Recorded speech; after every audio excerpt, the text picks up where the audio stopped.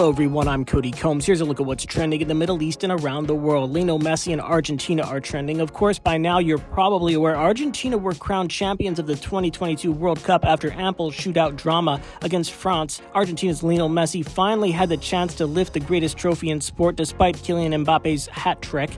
The tears flowed on the pitch and in the stands, perhaps all around the footballing world, which in the build-up to Sunday's final seemed to unite behind not a country but one man. And in the world of internet search, the World Cup momentum still going strong. According to Google, one of the top searched items is how many times has Argentina won the World Cup, along with the phrase Argentina World Cup appearances and people searching for World Cup losing teams, along with World Cup finals referees. Who are they? Twitter and Elon Musk are also trending. Musk late on Sunday posting a poll asking users if he should step down from his role as head of Twitter, the social media platform he bought in October that has been roiled in controversy ever since. He posted a 12-hour survey after apologizing for banning links to several prohibited social media platforms, including Facebook, in a move that drew fierce condemnation. Quote, "My apologies won't happen again," Mr. Musk tweeted around the same time he launched the poll, whose results he has promised to abide by. Iran's central bank governor is also trending. The country's central bank governor blaming nationwide protests for soaring inflation, which has seen the currency drop by 20% in value since demonstrations began in mid-September.